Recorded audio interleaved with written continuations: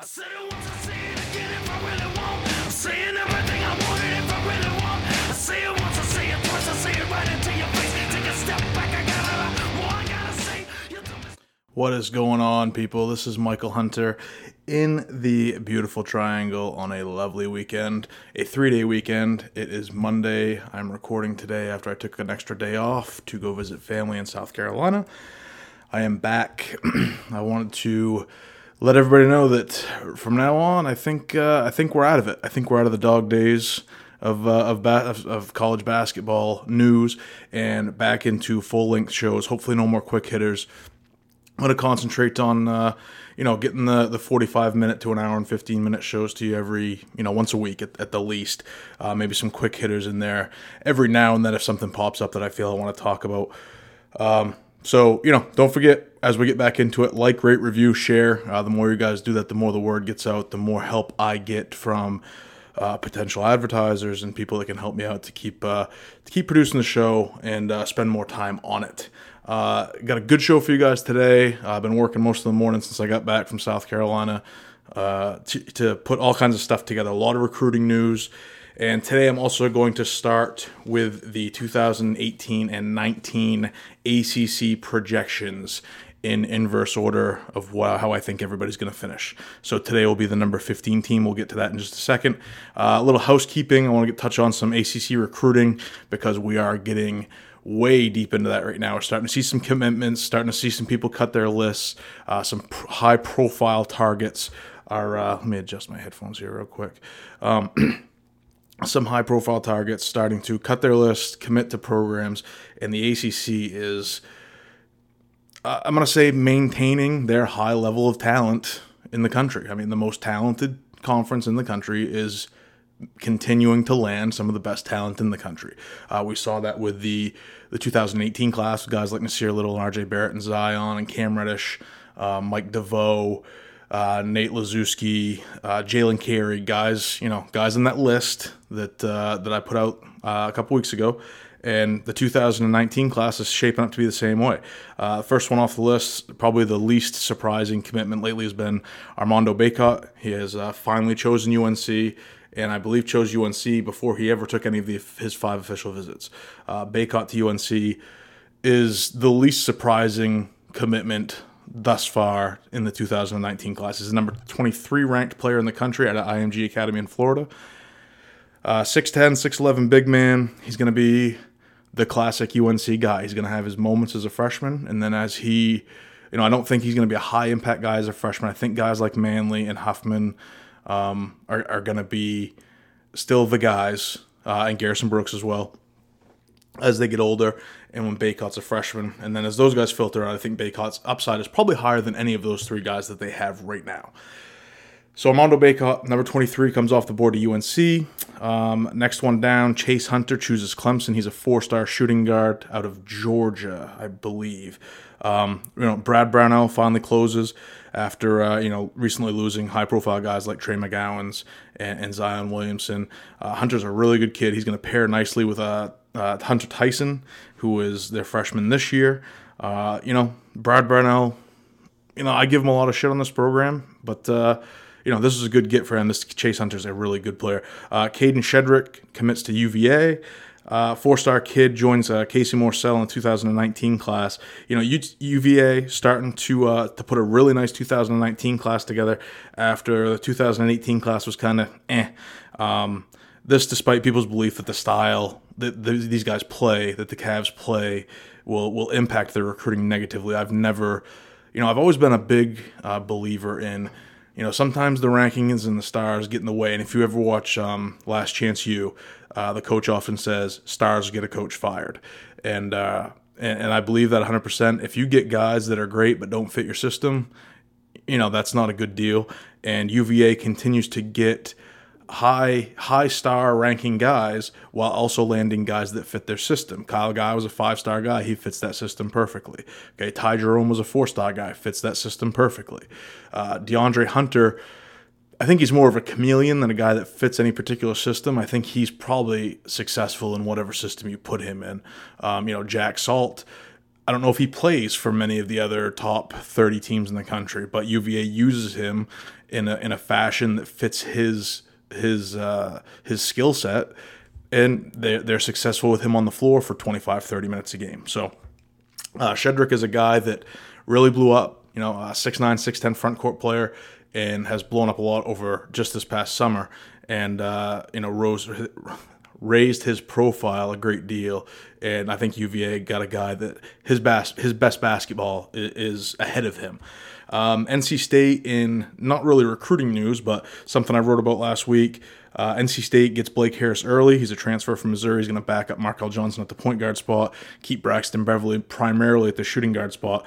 They did, however, lose Manny Bates to a redshirt who had offseason shoulder surgery.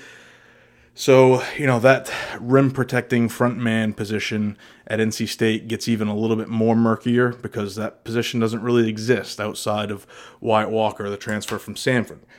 Now, the style of play that Kevin Keatts is going to play doesn't really need that, but it's always nice to have some kind of player to defend that rim. It gives you a little bit more maybe ability to play zone. If you have a help side defender that can come over and block shots, that can rotate, things like that. They don't really have big men that play that way outside of Walker, who's, he's a nice player, but he also came from Samford, in the SoCon. The SoCon's not the ACC. Anyway, you want to see my write-up on that? It's on ACCBR right now. Go check it out. Miami got some good news. Anthony Mack, the transfer Wyoming, 6'6" shooting guard, was actually given a waiver after transferring to Miami. He'll be able to play immediately. He did not appear in any games last year for Wyoming due to injury. He was a 3-star recruit in the 2017 class, so that's good news for Miami, who did not bring in any freshmen in this past class. For whatever reason. I haven't seen anything regarding Larinaga or the staff in regards to the Adidas scandal lately. So, and I think they were actually omitted after a couple reports came out. Miami wasn't really mentioned at all. I think that was the school that was failed to be mentioned after a while. But anyway, Pitt hosted, I'm going to fuck this name up, Qudus Wahab, for an unofficial visit this weekend. He's the number 95 big man recruit, or the number 95 recruit in the country. He's a big man, 6'10", 6'11". Syracuse is going to host him on September 8th. This is, it's quite apparent that Jeff Capel is focusing on big man. He even had his hat in the ring for Baycott for a while, but UNC was just too deep on Baycott. Georgia Tech has, I guess, this is what I'm hearing. We have 4 official visits coming for the 2019 class, all of which are landing in September. I can say that with confidence. Boogie Ellis, who is a West Coast point guard and a relation to former Georgia Tech point guard Justin Moore, has set up an official visit for September 14th through the 16th. Orlando Robinson, who is a 7-foot center out of Las Vegas, is set up for the 28th through the 30th. Robbie Barron, I received a notification last night that he will be taking an official visit to Georgia Tech and presumably Boston College as well. Those are the 2 schools that I think right now are the deepest in on him. But this is a kid that his profile has jumped maybe more than anybody in the country in the last few months.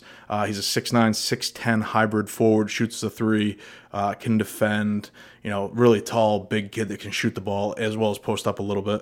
I think he jumped from triple digits in the recent rivals numbers up to somewhere around like 45. His stock has just blown up. He's got that Dirk Nowitzki skill set that everybody loves.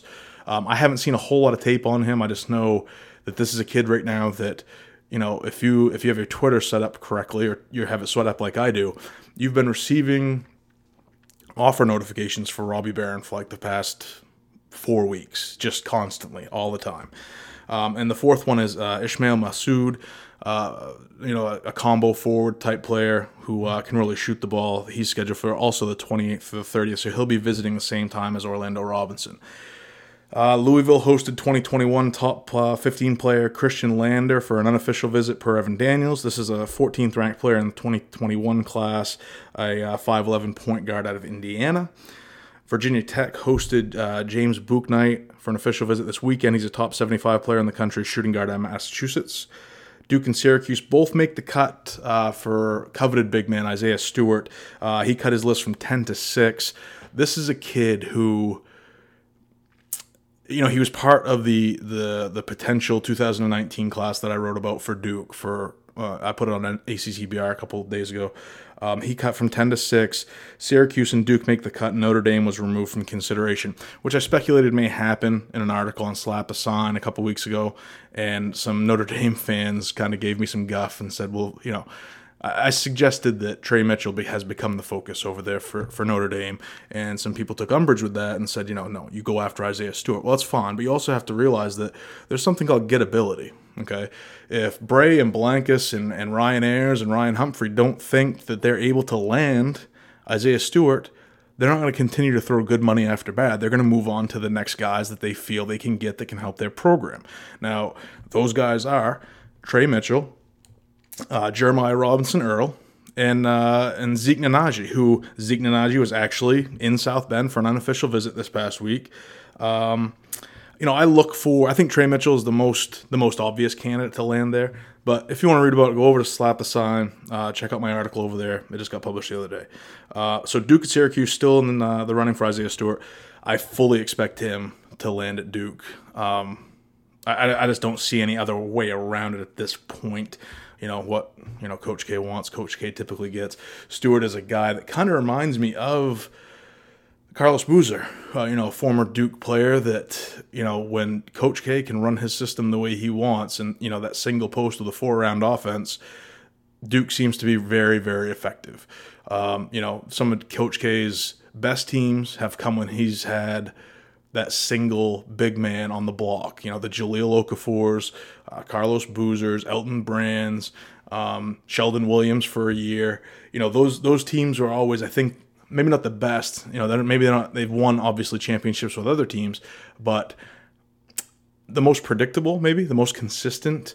And I think the best product that Duke has been able to put on the floor has been when they've had that single post man that they can just dump the ball into. They put 4 shooters around him and just go to work. Now, whether or not, they continue to do that or they go to the Wendell Carter, Marvin Bagley situation again, I don't know. I mean, all I know is that right now, Duke is going to take 5 of the best 30 players in the country, put some people out there that can play, and Coach K is going to let them run like they're at Rucker. So we'll see what happens. Moving on to my 2018-19 ACC projections. I kind of went back and forth on this, and I think I mentioned it last week with you guys. And actually, this podcast is going a little bit faster than I anticipated.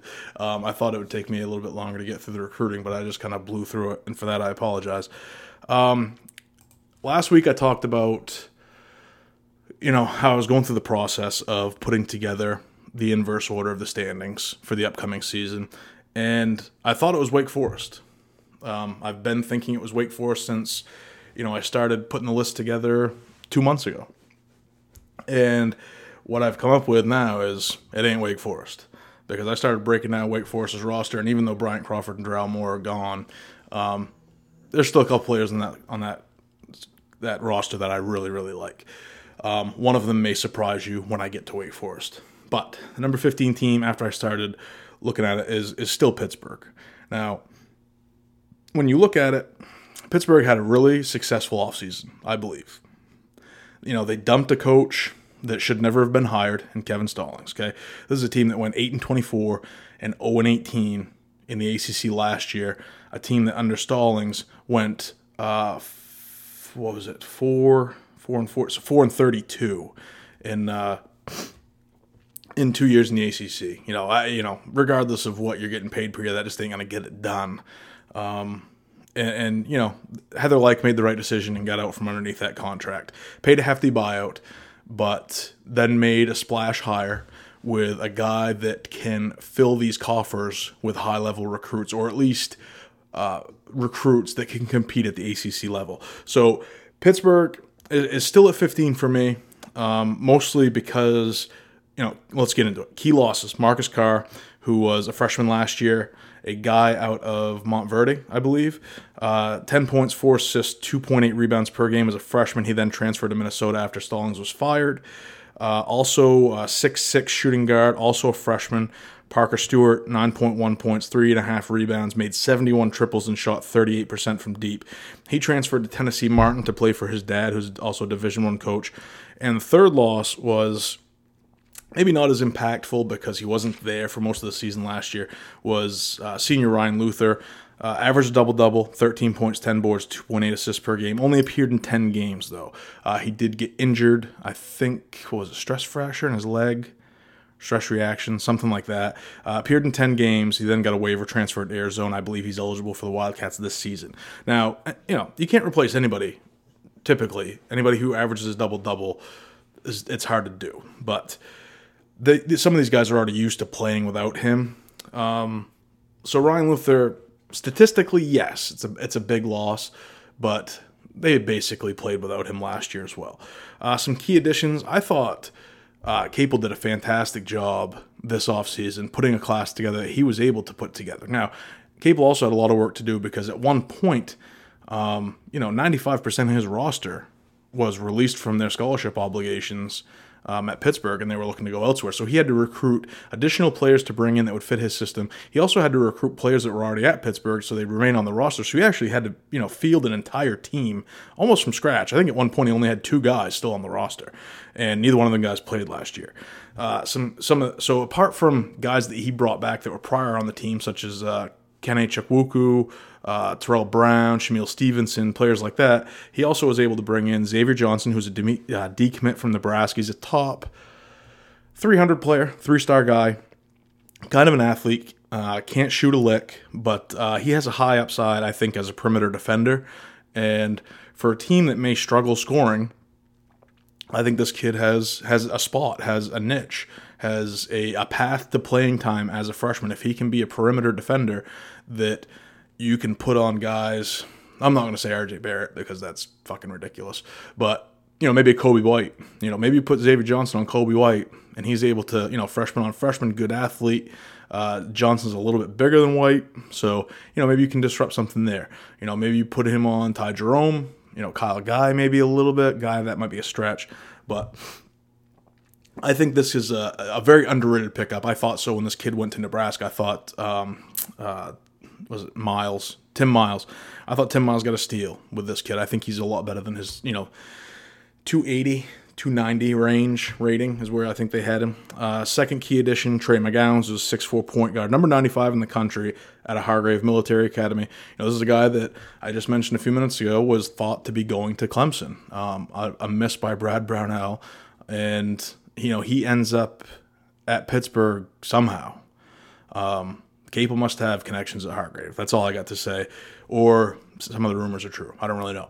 But this is a kid that's going to replace Carr. He's going to be the point guard. He's a big point guard at 6'4". He's going to get the ball from day one, and it's going to be his show.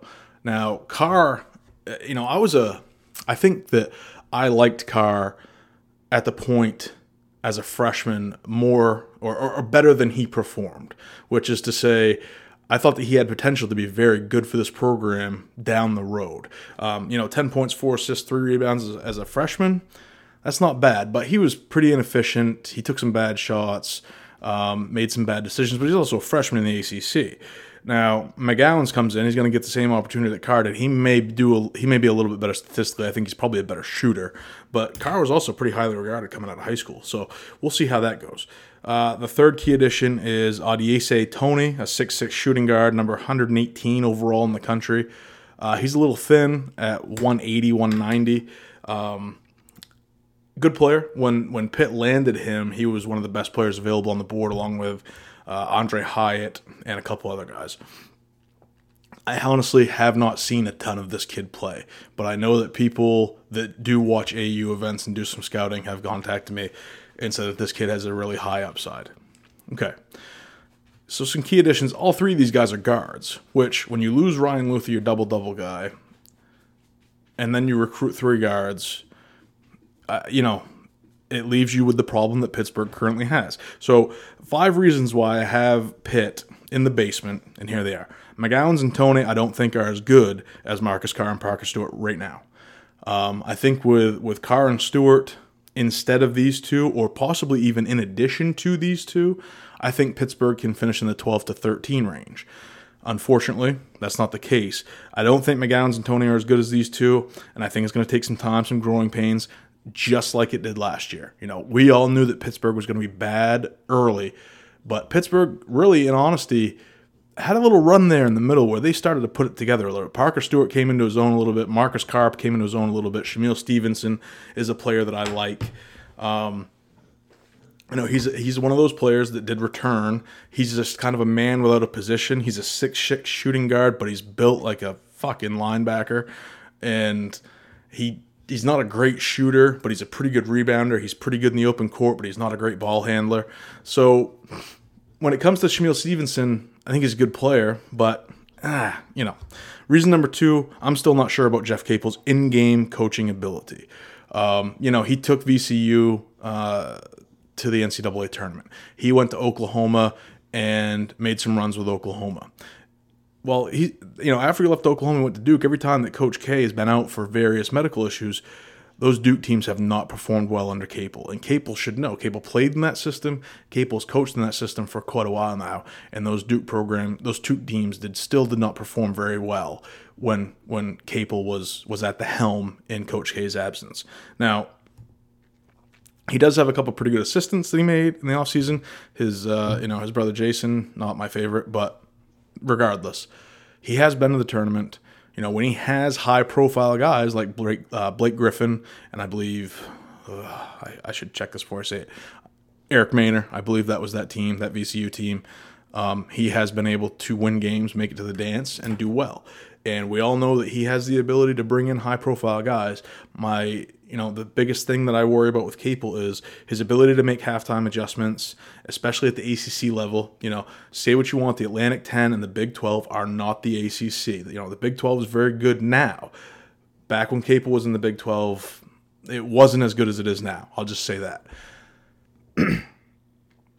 I also worry about his ability to keep bad characters away from his program. Okay, maybe he learned from Oklahoma. Certainly possible. He was a young coach at the time. His star was rising. He may have, been smelling his own shit a little bit. But, he let I can't remember the guy's name at this point either, but he let one of his assistant coaches get involved with a guy from TD Ameritrade or something like that. And then he brought kids like Tommy Mason Griffin and Keith Tiny Gallen into the program. He didn't get along with Willie Warren all that well. And, ultimately, at the end of the day, it cost him his job. So hopefully he learned some lessons at the Oklahoma gig, and hopefully he can keep those kind of people either in check or away from his program altogether. Also, I believe that one of the things that he's trying to do and one of the things that he needs to do is he needs to reopen that recruiting pipeline to New York that Pittsburgh had under Ben Howell and Jamie Dixon when Pittsburgh was in the Big East before they made the move to the ACC. And I think he's doing that because he's making moves into New York. He's making those inroads currently, and I think that's going to be a big part of how he's successful as well. The third reason why I don't think that Pittsburgh will get out of the basement this year is that their best offensive player, he is a senior. His name's Jared Wilson-Frame. He's a transfer. Last year, averaged about 13.5 points, 3.5 rebounds, and about an assist and a half per game. The problem is he's incredibly inefficient. He averages roughly 5 for 12 from the floor for each game. He averages more turnovers than assists, and he only shoots about 32% from deep. Which, he's what we like to call a gunner. He's a chucker. He takes some bad threes early in the shot clock. He did get better as the season went along last year, and especially late in the season. I think he actually, the roles were reversed, and he actually became very efficient. The things that jump out to me sometimes, I don't really know how to take these advanced metrics sometimes because they're all over the map. Some of them say he's great. You can literally manipulate statistics to say anything that you want. In this case, on this team, a young team last year, he was a junior last year, playing with a bunch of freshmen, a bunch of newcomers, a bunch of guys coming from JUCO like himself. He had a usage rate of 29%, but he also had a turnover rate of 15%. That's not very good. For an inefficient player, a guy that doesn't shoot, a guy that turns the ball over, and has a usage rate of almost 30%, that's just a bad combination of things. And I think that in order for Pittsburgh to even win a game this year in the ACC, his usage rate needs to go down and his three-point percentage needs to go up about 5 to 6 points. I think you put the ball in Trey McGowan's hands a heavy amount as a freshman, and you just roll with him. And I think that's going to be a key. I don't think Wilson Frame is the guy that you want initiating your offense this year. And I think, the sooner you give McGowens the ball, the sooner he gets into that learning curve and he learns how to play in the ACC and he becomes more of an effective point guard, because I think he's a 4-year player. He's a 4-year player for Pitt. This is the guy that Capel's going to roll with. Okay, this McGowens-Tony backcourt, this is Pitt's backcourt for the next 3 years. Okay, now Capel may land a wing scorer, and that's certainly not outside the realm of possibilities. But he needs to roll with these two guys, and he needs to give these two guys the ball. And he needs to let a guy like Jared Wilson Frame float around, roll off screens, curls, mid-range game, catch, shoot, opportunities like that, and not let him handle the ball and initiate that offense. The number 4 reason, and along with number 5, I think number 4 may be the most important, and that's lack of quality big men. The ACC, as much as college basketball is a point guard or a guard-driven league, or college basketball is a guard-driven game just in general, the ACC always has very good big men. Now, that's going to change a little bit this year given the attrition that the ACC experienced in the offseason. Most of every upperclassman quality big man in the conference either graduated or went pro last year. You still have guys like Zion, and I'm gonna go out on a limb and say, even though he's looked really bad, Marcus Bolden, probably Javin, a little off topic here, but Javin Delorier is probably going to become the starting center. Florida State has some decent big men left, and Christ Kamaji. Like I said, Eli Thomas still. NC State, not traditional big men. Louisville will have a good big man, whoever it is, I don't know. North Carolina's obviously loaded in the front court, but when you look at Pittsburgh's roster, okay, I do like Terrell Brown. Sometimes, though, he makes some decisions that just make you go, huh? And that could be an experience deal, whatever. But he's a guy that averaged 4.5 points, 3.5 rebounds last year. He's one of the first guys that Capel had on the hook to come back to the program. I think he's a quality guy. As far as a bit player, I guess. He's a guy that can come in and throw some weight around, get some rebounds, possibly block some shots. Now, after Terrell Brown, you've got Kene Chukwuku and Peace Ilagoma. Those guys are an ACC caliber big men. Now, Chukwuku he'll block a shot, he'll grab 5-6 rebounds a game, but he's just not an ACC caliber guy. I think he came from, Las Vegas Prep or Las Vegas Junior College or something like that last year. And when he was at the JUCO level, he didn't play a ton. Okay, this guy is a spot filler for the Kevin Stallings era, that because of a lack of quality depth has become a player that plays a ton of minutes. And you just can't do that. He's just not a guy that's going to, you give him 25 minutes a game, he's going to give you 3 points and 6 rebounds.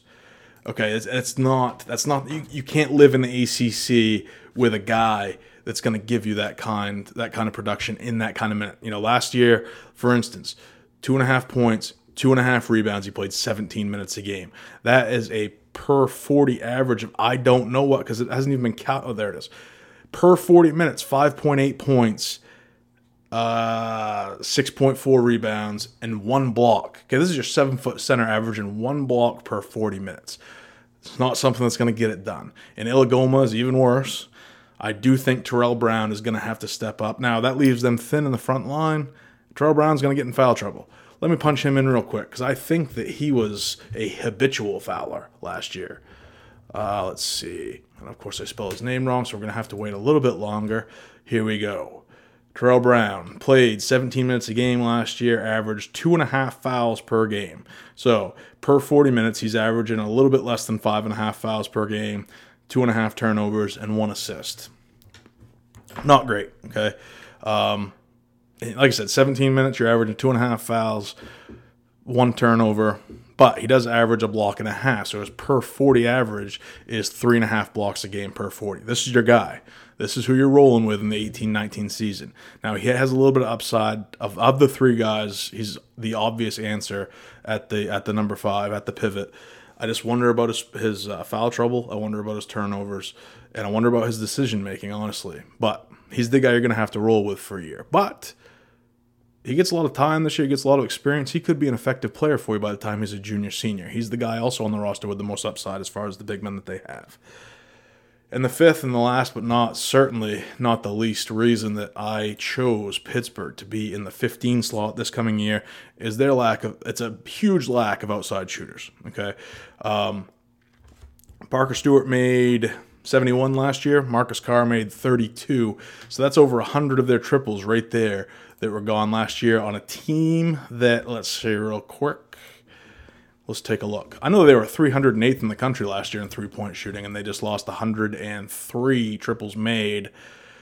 Let's see, out of the 200, so they lost 103 three-pointers out of the 258 they made last year. So what's that, roughly 35% of their made threes are gone.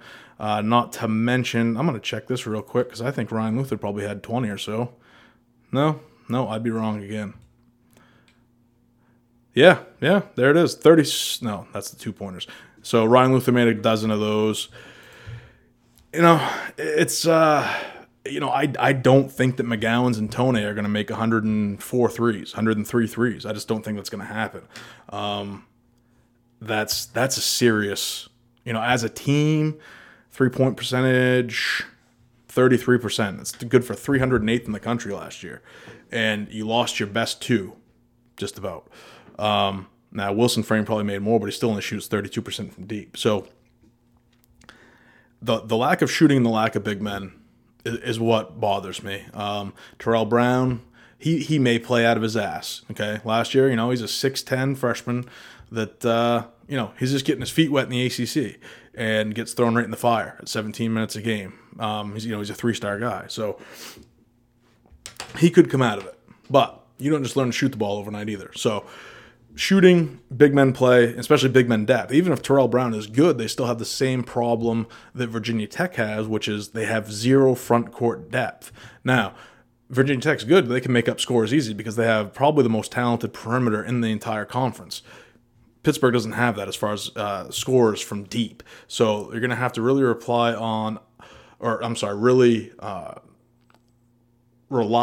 on being a team that is the sum is greater than the parts. And that's my dog standing right next to me because now he thinks that I'm doing something. He needs to go outside. But this team, they don't have any experience really. They lose a guy like Luther. They lose those two players that, in Carr and Parker. Stewart that got all the time last year. They got to rely on a guy like Wilson Frame to get stuff done. So the upside, and there is an upside, people, okay? The biggest upside for Pitt is Capel's ability to recruit. Okay, you see a program like this.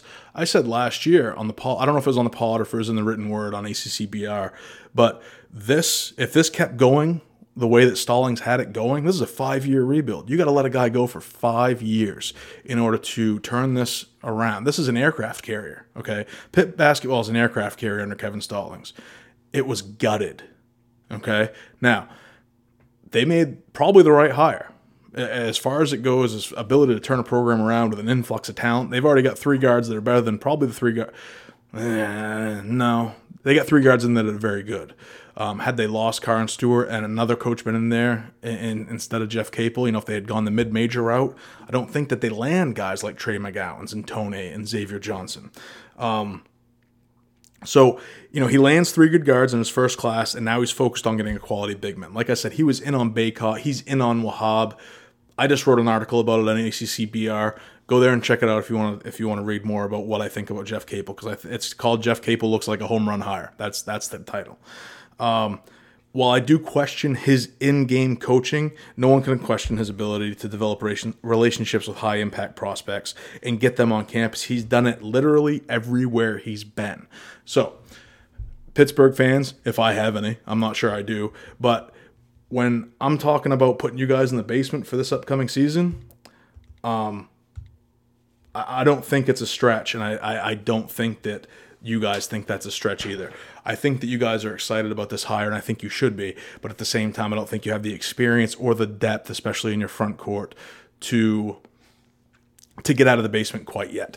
I will be back next week, fellas. We're going to start back in on the weekly editions. I'm going to get these out of here. I'm going to preview some recruiting classes for you guys in the coming weeks. Get to ACCBR, check out my stuff there. Get to Slap the Sign, check out my stuff there. We've been putting out some really cool stuff lately.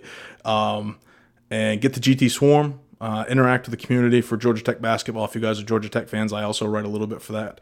And I got some other stuff in the works as well. I'm also talking to some people about some interviews. Some of the stuff has fallen through in the last couple weeks, but as much as we're in the dog days of college basketball news, this is a high energy time for college basketball recruiting. So I haven't been able to get some of the coaches in here that I like, but I actually had a recruit contact me over the weekend that wants to do a phone interview, which I'm really excited about. So the more I hear about that, I will let you guys know.